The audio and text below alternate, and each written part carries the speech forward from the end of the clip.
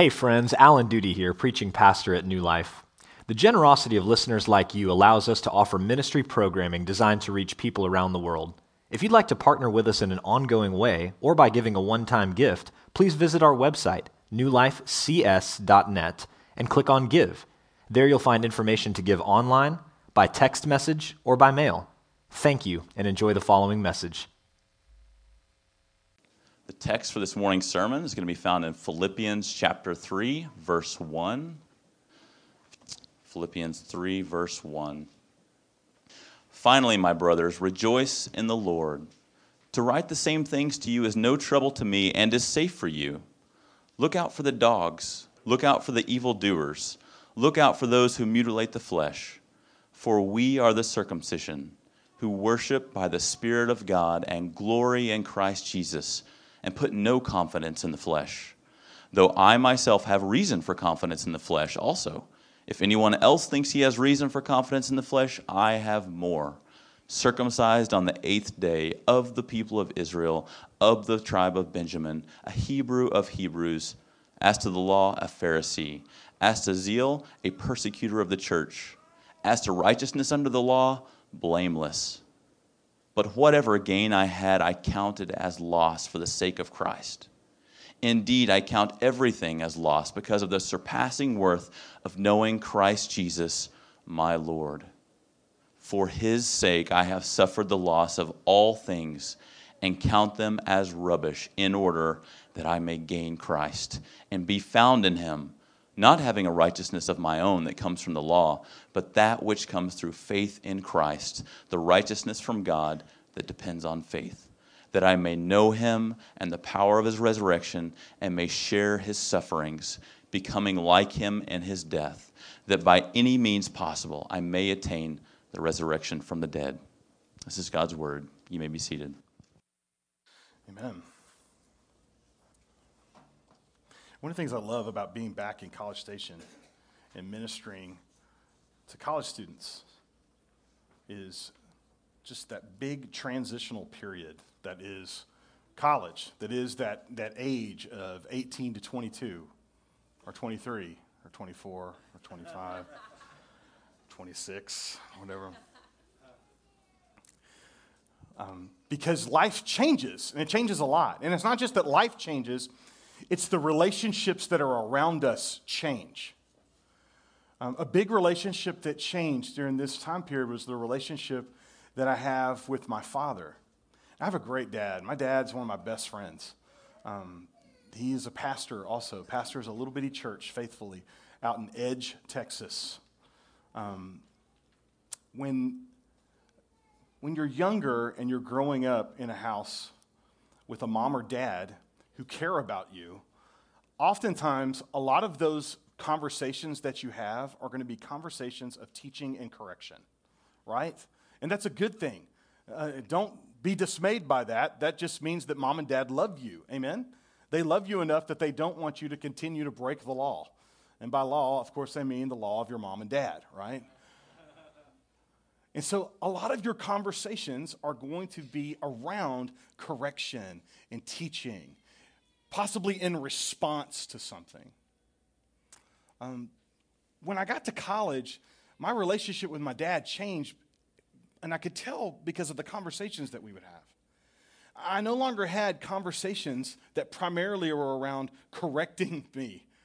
But at this time, I was out of the house, and I was supposedly a man and trying to live that way. And so my dad saw his relationship with me more as a brother in Christ to come alongside. And so we would have lunch every so often at Garcia's Mexican restaurant on Harvey Road. Don't look it up. You can't go there. It's now Fuddruckers. Okay, it's gone. But we would have lunch there every so often. And that would always it was just every so often during the conversation, I would just notice that primarily my dad was an encourager. He was coming alongside me. And yet, during those conversations, there were times when he just couldn't help himself. And he had to offer advice. And he had to offer maybe even a little tweak of correction because after all, he's my dad, right? The book of Philippians is really unlike most of Paul's epistles when it comes to epistles that went to churches. Oftentimes, whether he's writing, as we just heard earlier, when he's writing to the church in Galatia or he's writing to the church in Corinth, he's writing in response, or in the church in Colossae, he's writing in response to maybe heresy. He's writing in response to some great dramatic thing that's going on in those churches. And that there are people in those churches that need reproof and they need correction. And so that was the main purpose of Paul's writing. The book of Philippians is different.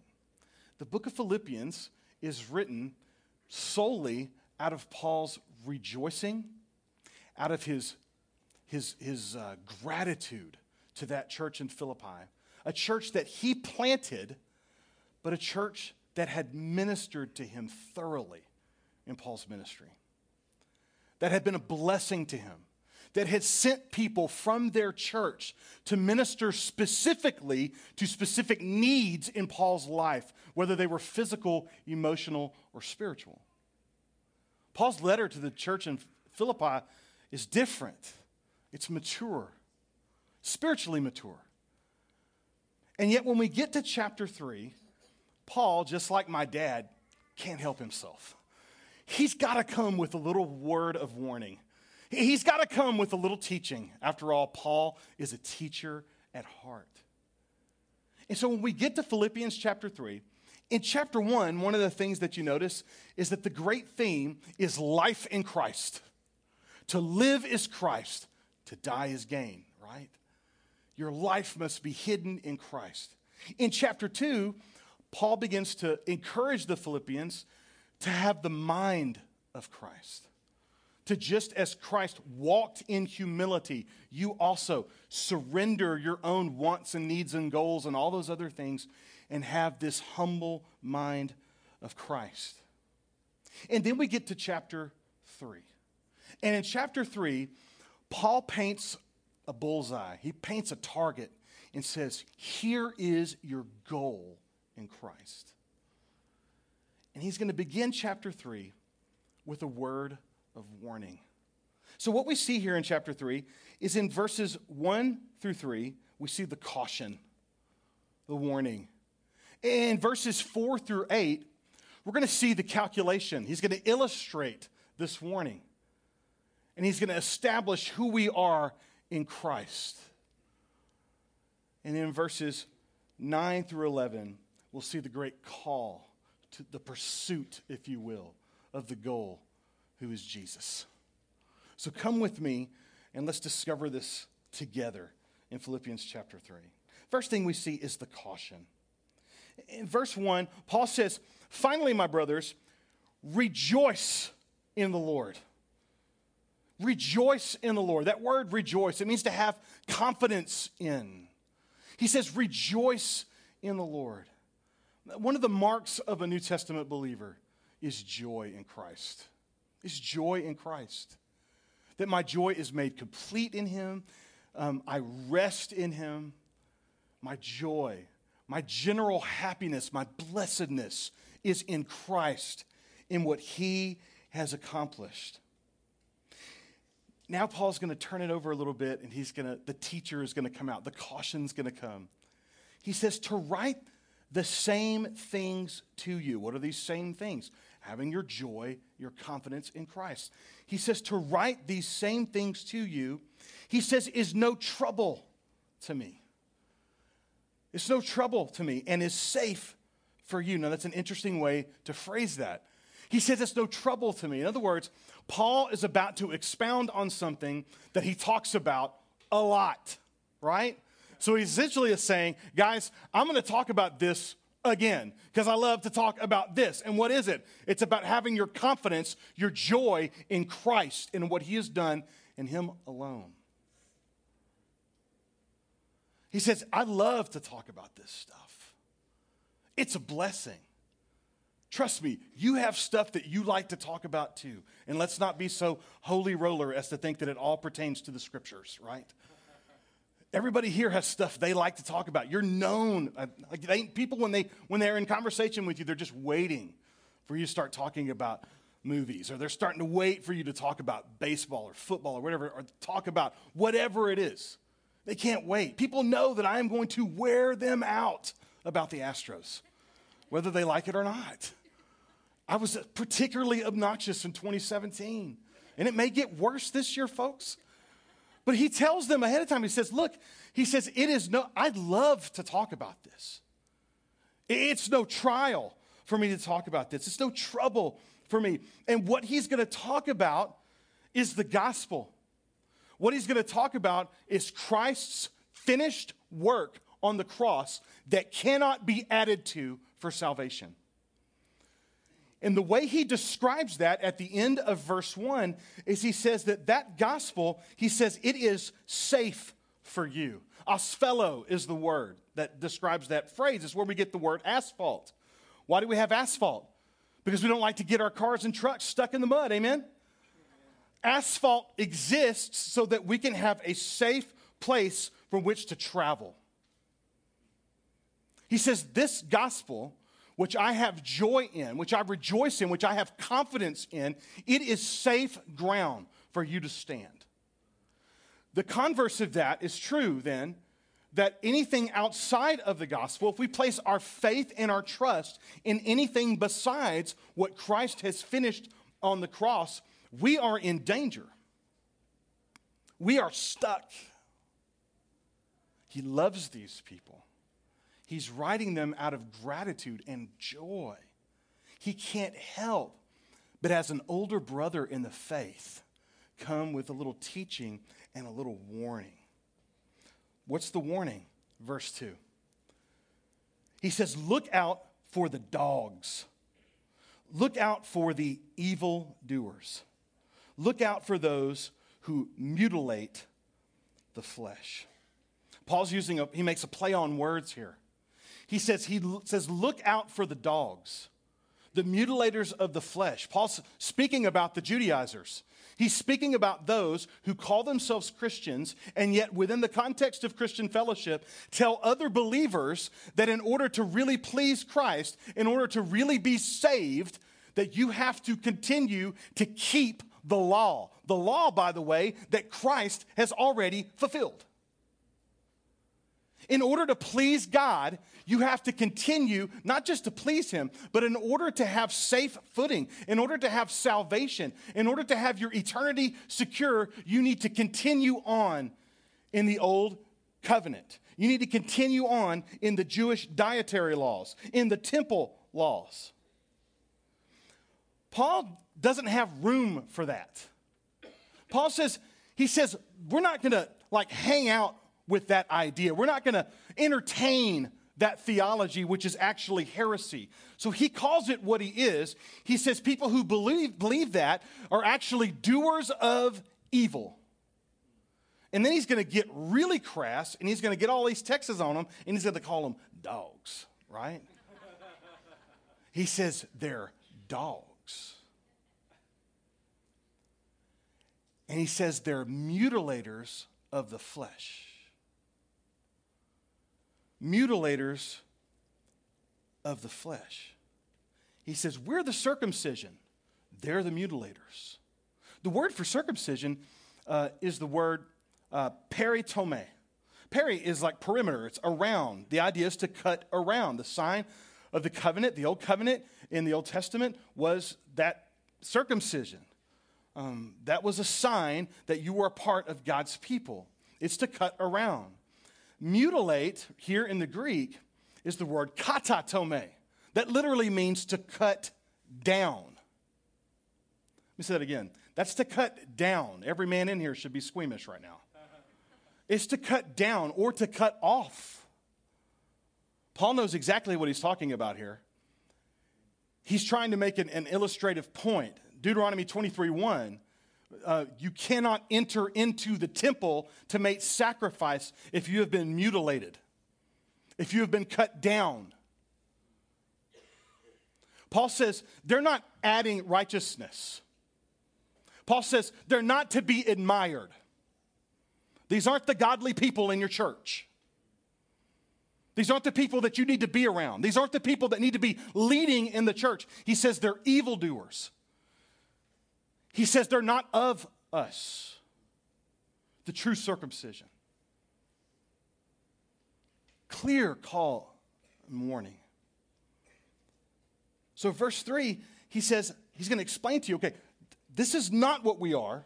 We don't add to Christ's righteousness, to his finished work on the cross. He says, instead, we are of the true circumcision. And he's going to tell you what the true circumcision looks like. Look at verse 3. He says, for we are the circumcision. First thing, we are the ones who worship God in the Spirit. We worship by the Spirit of God. This reminds us, of course, of John chapter 4, when Jesus is meeting with the Samaritan woman and at Jacob's well, and she says, well, my people, the Samaritans, say that we're supposed to worship on this mountain. Your people say that you're supposed to worship on that mountain. What do you think it is? And Jesus cuts right to the heart of the matter, and he says, you have no idea what you're talking about, because the day is coming and is already here. Well, you will no longer worship on these mountains, but you will worship in spirit and in truth. And Jesus points to himself. The real circumcision worships by the Spirit of God. 1 Corinthians 2, verses 10 through 16, the Apostle Paul says this: these things God has revealed to us through the Spirit. For the Spirit searches everything, even the depths of God. For who knows a person's thoughts except the spirit of that person, which is in him? So also no one comprehends the thoughts of God except the Spirit of God. Now we have received not the spirit of the world, but the Spirit who is from God, that we might understand the things freely given us by spiritual truths to those who are spiritual. The natural person does not accept these things, does not accept the things of the Spirit of God. They're folly to him, foolishness. And he is not able to understand them because they're spiritually discerned. The spiritual person judges all things, but is himself to be judged by no one. For who has understood the mind of the Lord so as to instruct him? But we have the mind of Christ. What does all that mean? That means that if your faith and trust is in the finished work of Jesus Christ, you have repented of your sin, and you are what the New Testament calls a Christian, then God fills you with his Spirit. And when you sit down to understand the mind of God, which has been revealed to us, not contrived, not made up, but has been revealed to us by his word, you're able to understand it. You ever had a conversation with a skeptic or a non-believer, and we start talking about the Bible, and they just look at you like a thumb is growing out of your forehead? What is this stuff? The natural man does not love, nor desire, nor want this. But you do. Why? Because you're of the circumcision. Amen? You have the Spirit of God that resides within you. You worship the Lord in spirit. Second thing, he says, and we glory in Christ Jesus. We glory in Christ Jesus. The word for glory there is the same word that Paul uses in verse 1 for rejoice. So the second mark of one of the true circumcision is that they would rejoice in Christ Jesus. That Christ gives you joy. He's your blessing. He's your treasure. He's your hope. He's your joy. Romans 15:13. Now may the God of hope fill you with all joy and peace in believing, so that you will abound in hope by the power of the Holy Spirit. Those that are the true circumcision, they rejoice in Christ. Third thing, and put no confidence in the flesh. Those that are of the true circumcision, that are of the true covenant family of God, they put no confidence in the flesh. The Judaizers, all their confidence is in what they can do to earn their salvation, to add to what Christ has already done.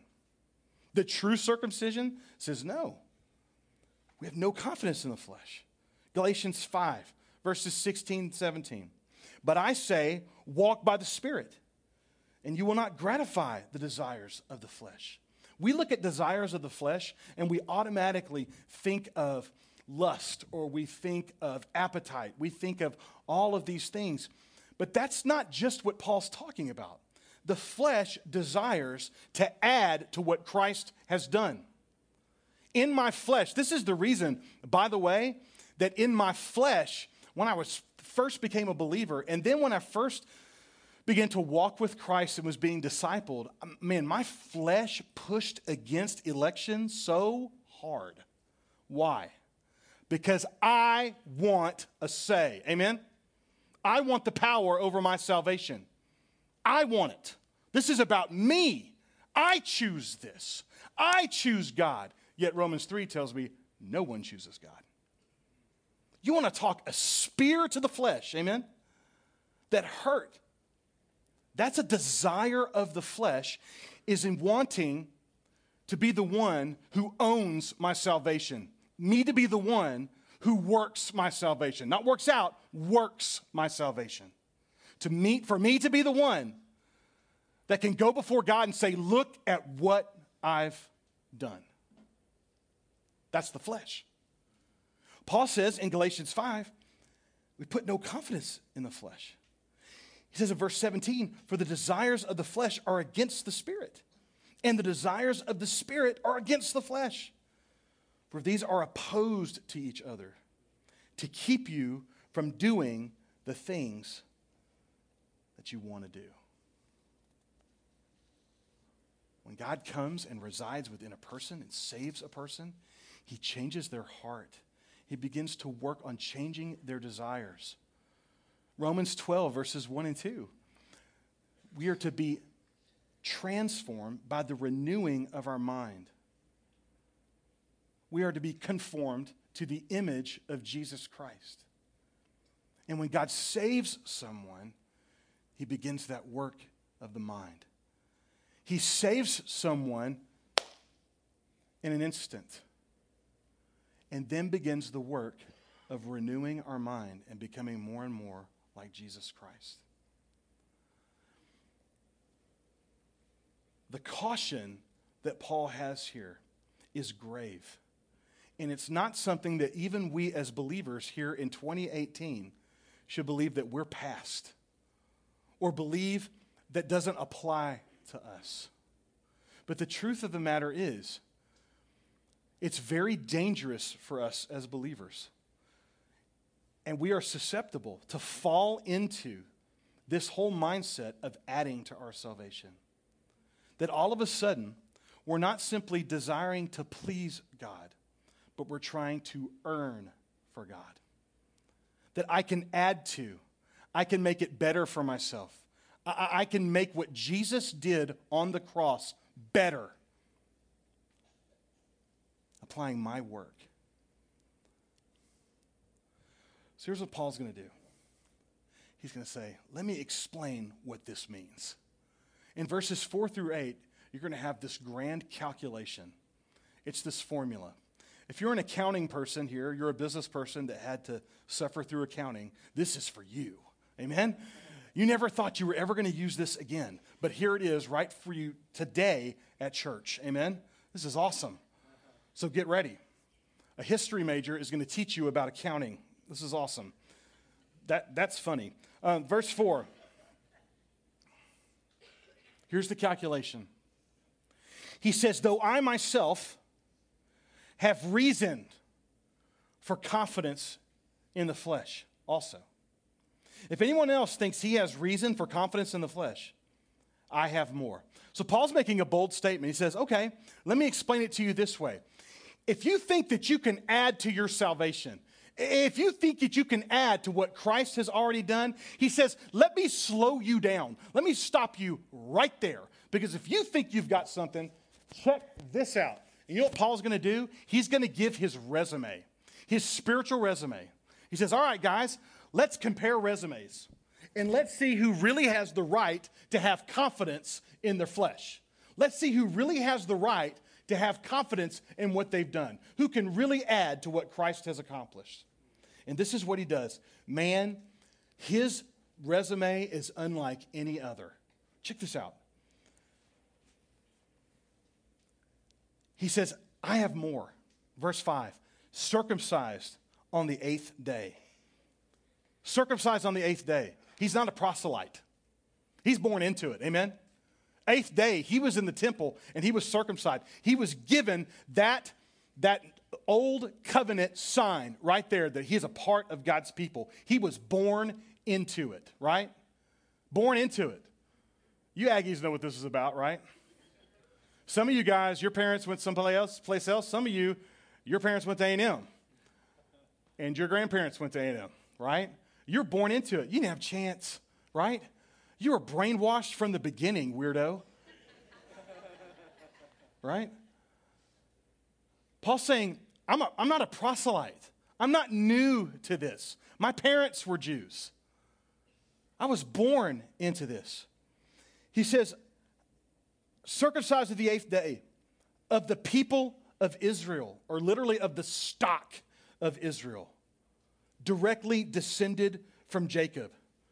The Arabs, they could say that they were descended back to Abraham as well, but only the Jew could say, I'm directly related to Jacob, who received the new name of Israel. The name Israel, which means, by the way, to strive with God, right? Only the Jew could say, I have striven with God. Do you see the pride welling up here? He says, of the tribe of Benjamin. Now, that may not mean a whole lot to us, but here's a couple things about what that would mean to a New Testament Jew. The tribe of Benjamin, that land is where Jerusalem is. Benjamin was the only son of Jacob that was born in the promised land. Israel's first king, Saul, was of the tribe of Benjamin. When all of the other tribes rebelled against God, Benjamin stayed with Judah in the southern kingdom. I am of the tribe of Benjamin. I'm a real Jew. I'm the real deal. I'm a real Christian, right? My church never wavered. I'm a real fill-in-the-blank denomination. I'm proud of it. I'm a real fill-in-the-blank non-denomination and proud of it. Do you see the pride that exists there? Paul's resume is incredible. He says, I'm a Hebrew among Hebrews. Both of his parents were Jews. He understood the customs of the Jews. He wasn't a Greek or a Hellenistic Jew. He could have boasted in the things of a religious nature. He says concerning the law, a Pharisee, literally a separated one, that when the Israelites were conquered by the Romans, you had this group that sort of separated themselves from everybody else and said, hey, we're going to hold fast. We love Israel. We love our country. We love being the top dog also. But we love having power. We love having control. And we're going to continue to keep that by not only keeping the law, but we're going to add to it. So we're going to make ourselves, by our own actions, by our own ability to keep the law, we're going to separate ourselves out, even from our own countrymen. A Pharisee. Concerning zeal, persecuting the church. And Paul was sincere, man. He was enthusiastic about killing Christians. He was enthusiastic about being a Jew to the point that he wanted to kill all of these people that were in this heretical sect called Christianity. You know, he tells us in Acts 23, we don't have time to go there, but in Acts 23, one of the things that he says about his conversion experience is that he said, whenever I was when I was persecuting the church, he said, I did it with a clear conscience. Before Paul was a believer, he laid his head down at night with a smile on his face, thinking that he was pleasing God by what he was doing. Let us never underestimate the hardened paganism that exists in the world. There are not a bunch of people that are simply out there waiting for some Christian to come by and simply walk down the Romans road with them. But they are alienated from Christ. The Bible says in Ephesians chapter 2 that they are enemies of God. Their conscience is clear. They're not walking, they're not breaking down the doors to get in here. Certainly not to hear me preach, but to hear anyone preach. God's call is for us to go, amen? To go. And in love, make relationships centered upon the gospel so that people can receive and hear. Paul's conscience was clear. He went after them. He says, concerning the righteousness which is in the law, he says, I was blameless. It's not that he was perfect, but that when it came down to fulfilling all of the requirements in the temple, Paul was there. When the church doors were open, Paul was there. Paul was at every conference. Paul was at every retreat. He spoke at half of them, right? Paul was there. He never missed a Passion Conference. He never missed Breakaway. He was always there. He was always at prayer meeting. By the way, all those things are great things. And Cody is bearing down on me saying, please say something positive. Please say something positive about those things. Just kidding, he's not. Those things are awesome. They cannot add to what Christ has done. So Paul sums up, and he is essentially the man when it comes to the covenant. It was said that Robert E. Lee, when he was at West Point, that he's the only person who ever went through West Point and never had a single solitary demerit, ever. The Robert E. Lee of Judaism is the Apostle Paul. And so here's what Paul's done. Imagine, if you will, a ledger. I told you we were getting to that. A ledger, okay? And on this ledger, you have two columns, right? And on one column, you have this column. It's assets, right? This is what you have. Assets. Over here, you got debts, right? Losses. Well, there's a difference between two. We don't have time for that right now. Debts, losses, things that are not assets are over here, right? So Paul, before Christ, listen, before Christ, Paul had this list was all in the asset column. Does that make sense? He was going to go before God, and he was going to lay down before the Lord all of his assets. And he was going to say, here I am, circumcised of the 8th day. Here I am of the tribe of Benjamin, of the nation of Israel. Here I am, a Pharisee. Here I am, zealous. Here I am, a Jew of Jews, an earner of the law. And these are all my assets. And honestly, that is how the vast majority of humanity thinks about their eternity, if they think about eternity. That they have this ledger book, and they have all these good things on one side. And we're not going to touch on the bad things, but we're just going to look at the good things, and we're going to give that to the Lord. And that was Paul, but something happened to Paul. And what happened to Paul is Paul encountered Jesus. Paul didn't find Jesus. Jesus wasn't lost. Amen? He wasn't looking for him. Paul was on a road to Damascus to go find more of his followers to kill. And it was there that Jesus invaded his life and found him. When that happened, and the scales were knocked from his eyes, and he saw Christ for who he really is, and he saw himself for who he really is, Paul's ledger changed. His ledger changed. What do you mean by that? Well, he tells us that. Look at verses 7 and 8. Verse 7. Whatever gain, asset, I had, I counted as loss for the sake of Christ. What do you mean by that, Paul? Indeed, I count everything as loss because of the surpassing greatness of knowing Christ Jesus, my Lord,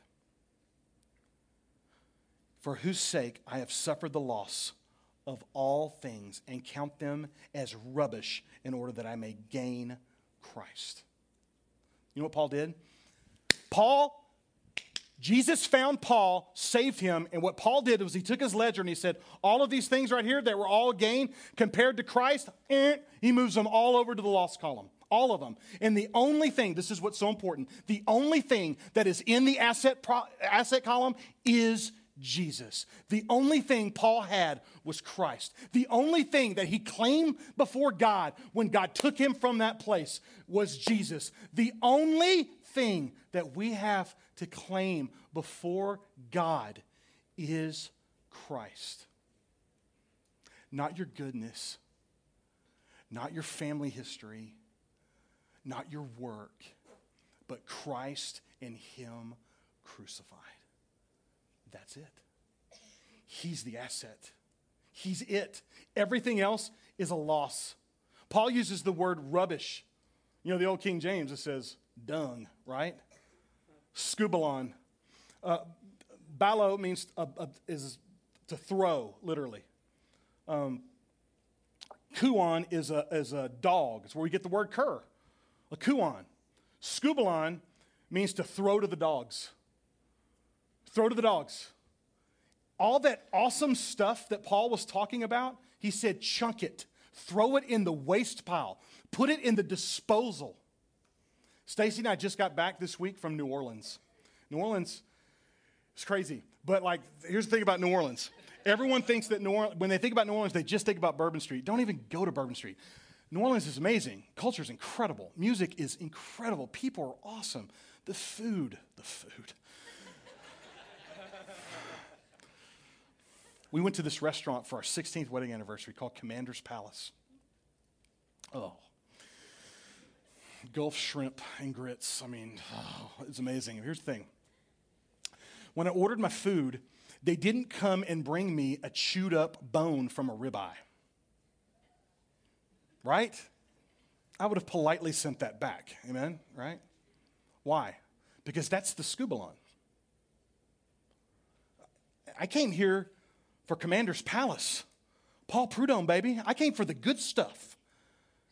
I don't want the trash. That's offensive to me for you to bring that trash in front of me. It is offensive to God for us to bring our skubalon, our work in front of Him and say, judge us by this.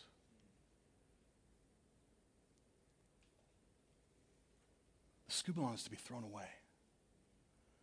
And Paul says, in the end, he is justified in Christ and in Christ alone, and it's all he's got. He's the asset. Amen? Everything else is a loss. Everything else is a loss. That's the sweet calculation. And he's going to end this text with the call. With the call. Look at verses 9 through 11. He says, and be found in him. That's the transition. That's the transition there. Verses 4 through 8 is talking about justification. It's talking about the finished work of Christ, a work that Christ accomplished in time and space. It is a historic moment. It happened. The tomb really was empty. Jesus really rose from the dead. But he's not going back, amen? Because he did it once for his church. It's over. It's done. That's our justification. That's the past. Verse 9, he brings it into the present. He's trying to explain to us what his target is, what his goal is.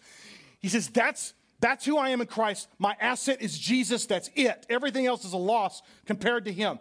And he says, this is my goal. This is my target. My target is to be found in him. That's the present. That's sanctification. That's becoming more and more like Jesus. He wants to be found in him looking like Jesus. I want to be found in him, and look what he says. He says, not having a righteousness of my own. He doesn't want a righteousness from his own. He's not going to trust in keeping the law of Moses. That's done. It was finished in Christ.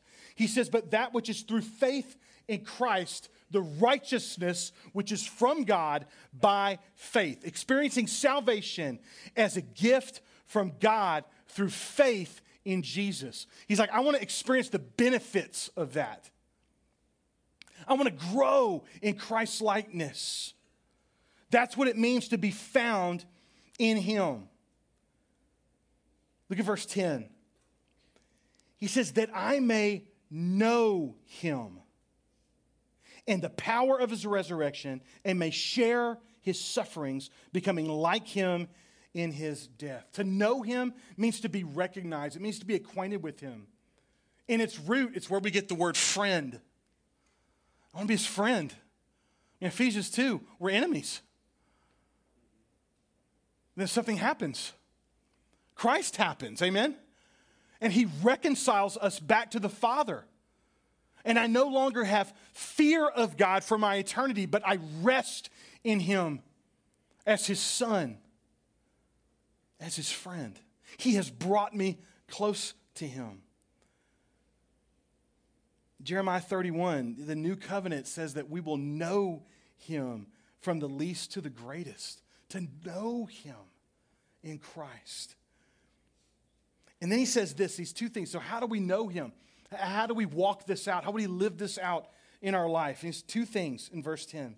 He says, I want to know him in the power of his resurrection and may share in his sufferings, becoming like him in his death.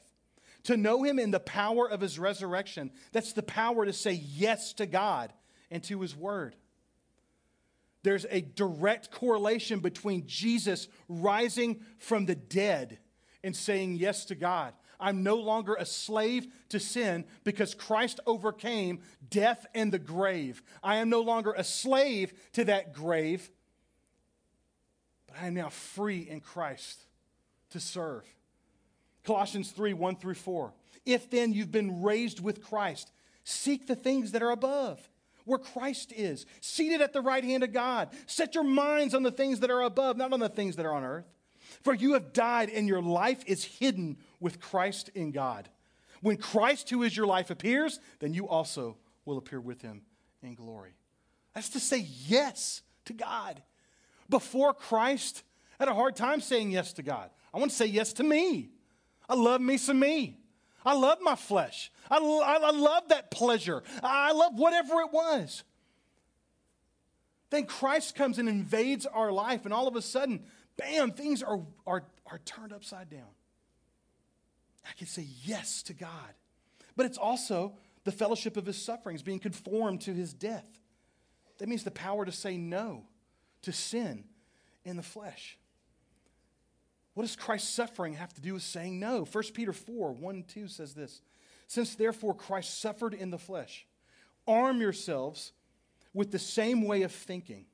For whoever has suffered in the flesh has ceased to sin, so as to live for the rest of the time in the flesh, no longer for human passions, but for the will of God. Now, Peter's not saying that we're not going to fall into temptation and sin. He's talking about going on sinning forever. In other words, that this is a lifestyle, that this is who I am. You're not identified in sin anymore. But he says, because Christ suffered, you suffer. And you can arm yourselves in his humble suffering. Because he withstood temptation. You now have the power to withstand temptation. Not on your own, but from Christ. You're connected in. You can rise in the newness of life. When we baptize you, we say, buried with Christ in baptism. Amen? There's an identification with Christ and his death and his suffering. But we don't hold you there. Amen? That would be really terrible theology, and we'd all be arrested, right? We don't hold you under. We say, raised, amen, to walk in the newness of life. I can give sin the stiff arm because Christ suffered. Verse 11, in this call, he says that by any means possible, I may attain the resurrection from the dead. Now that's confusing sometimes because we look at verse 11 and we say, oh yeah, he's talking about the judgment. He's talking about that final day. That's not what he's talking about. He doesn't talking about glorification. He doesn't start talking about future things until we get to verse 19. He's still talking about now. What resurrection is he talking about? Well, the word for resurrection is anastasis. And that's the word that he usually uses. And the word anastasis means resurrection from the dead, but that's not the word that he uses in verse 11. He uses the word ex-anastasin. Ex-anastasin doesn't mean resurrection from the dead. It means resurrection among the dead. What does that mean? Paul's saying, by any means possible, in other words, everything else, I don't care what it takes, I want to live a resurrected life amongst the dead. I want to be a pleasing, life-giving aroma amongst the death of sin in this world. I want to be that flower that's in the junkyard. Not for myself, but to point to the one who planted me there. Amen? I want to be life amongst the dead. That's Paul's goal. Paul's not ready to go to the sweet by and by quite yet. He's got 7 years, by the way, right? He's under house arrest in Rome. He's not done yet. He says, my goal while I'm here is to be resurrected amongst the dead. It's to be life amongst the dead. What does that mean? It means this. Go back to the ledger. Christ. That's our asset. Amen, right? Everything else, loss. Here's what happens in the Christian life. Well, man, now I can see, because of Jesus, I have like purpose in my job, in my career. It's to go and to glorify him in whatever I'm doing. So I can take that career, put it back to the asset column under Jesus, amen? Under Christ. School, man, at first school was all about me. It was all about showing how awesome I am. Everything was about that. Now, man, I can study to know him and his world. I can study and perform in such a way that just brings honor to him. Bam, school goes back under the asset column, under Christ. Does that make sense? This is the stuff, man, I deal with all the time in ministering with college students, especially with athletes. Athletes will come to faith in Jesus, and their world is just turned upside down. They have been living their entire life for this pitiful, false god of sport. Sport is a terrible god. Terrible. And they've been living for it their whole life. And all of a sudden, they come to faith in Christ. God changes their heart. And they don't know what to do. They're like, man, I see this. Jesus is everything. It's like, compared to him, man, this is nothing. And what happens is, sometimes, honestly, sometimes players stop playing that sport. Because verse 11 says, by any means possible. Amen? Right? So if that means putting away this, then that means putting it away. If that means breaking up with that guy or that girl, it means breaking up. If it means, you see what I'm saying? If it means quitting that job, it means quitting that job. But what happens, and what's beautiful, is that the vast, vast majority of the time, we send these athletes back to their teams. Not to go and make an idol of their sport again, but to be life amongst death. To be life amongst death. To be that gospel and life-giving creature amongst people who desperately need him. That's Paul's aim. That's my aim too. I pray it's ours. Amen. Let me pray for us.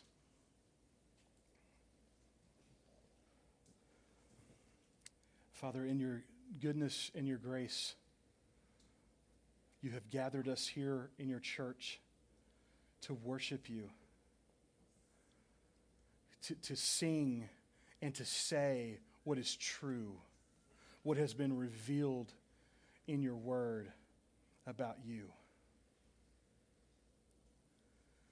Lord, we also need to say and sometimes sing what is true about ourselves in light of that. And the truth is, Lord, oftentimes we can be enticed into believing, even for a moment, that we can add to what you have already done at the cross. Oh, Lord, we confess that. Lord, please forgive us in Christ Jesus. Lord, help us to have not a righteousness of our own that we try to work out in our own religiosity or in our own job or in our own school or in our community, in our relationships, whatever it is. But God, help us to have a righteousness, to remember that we have a righteousness that is found in Christ and Christ alone. And Lord, may our aim simply be for Christ to live his life in us in a place of death and decay. To not be removed into our holy huddles, but Lord, to engage and impact the world that you've called us to. We love you and we bless you in Christ's name.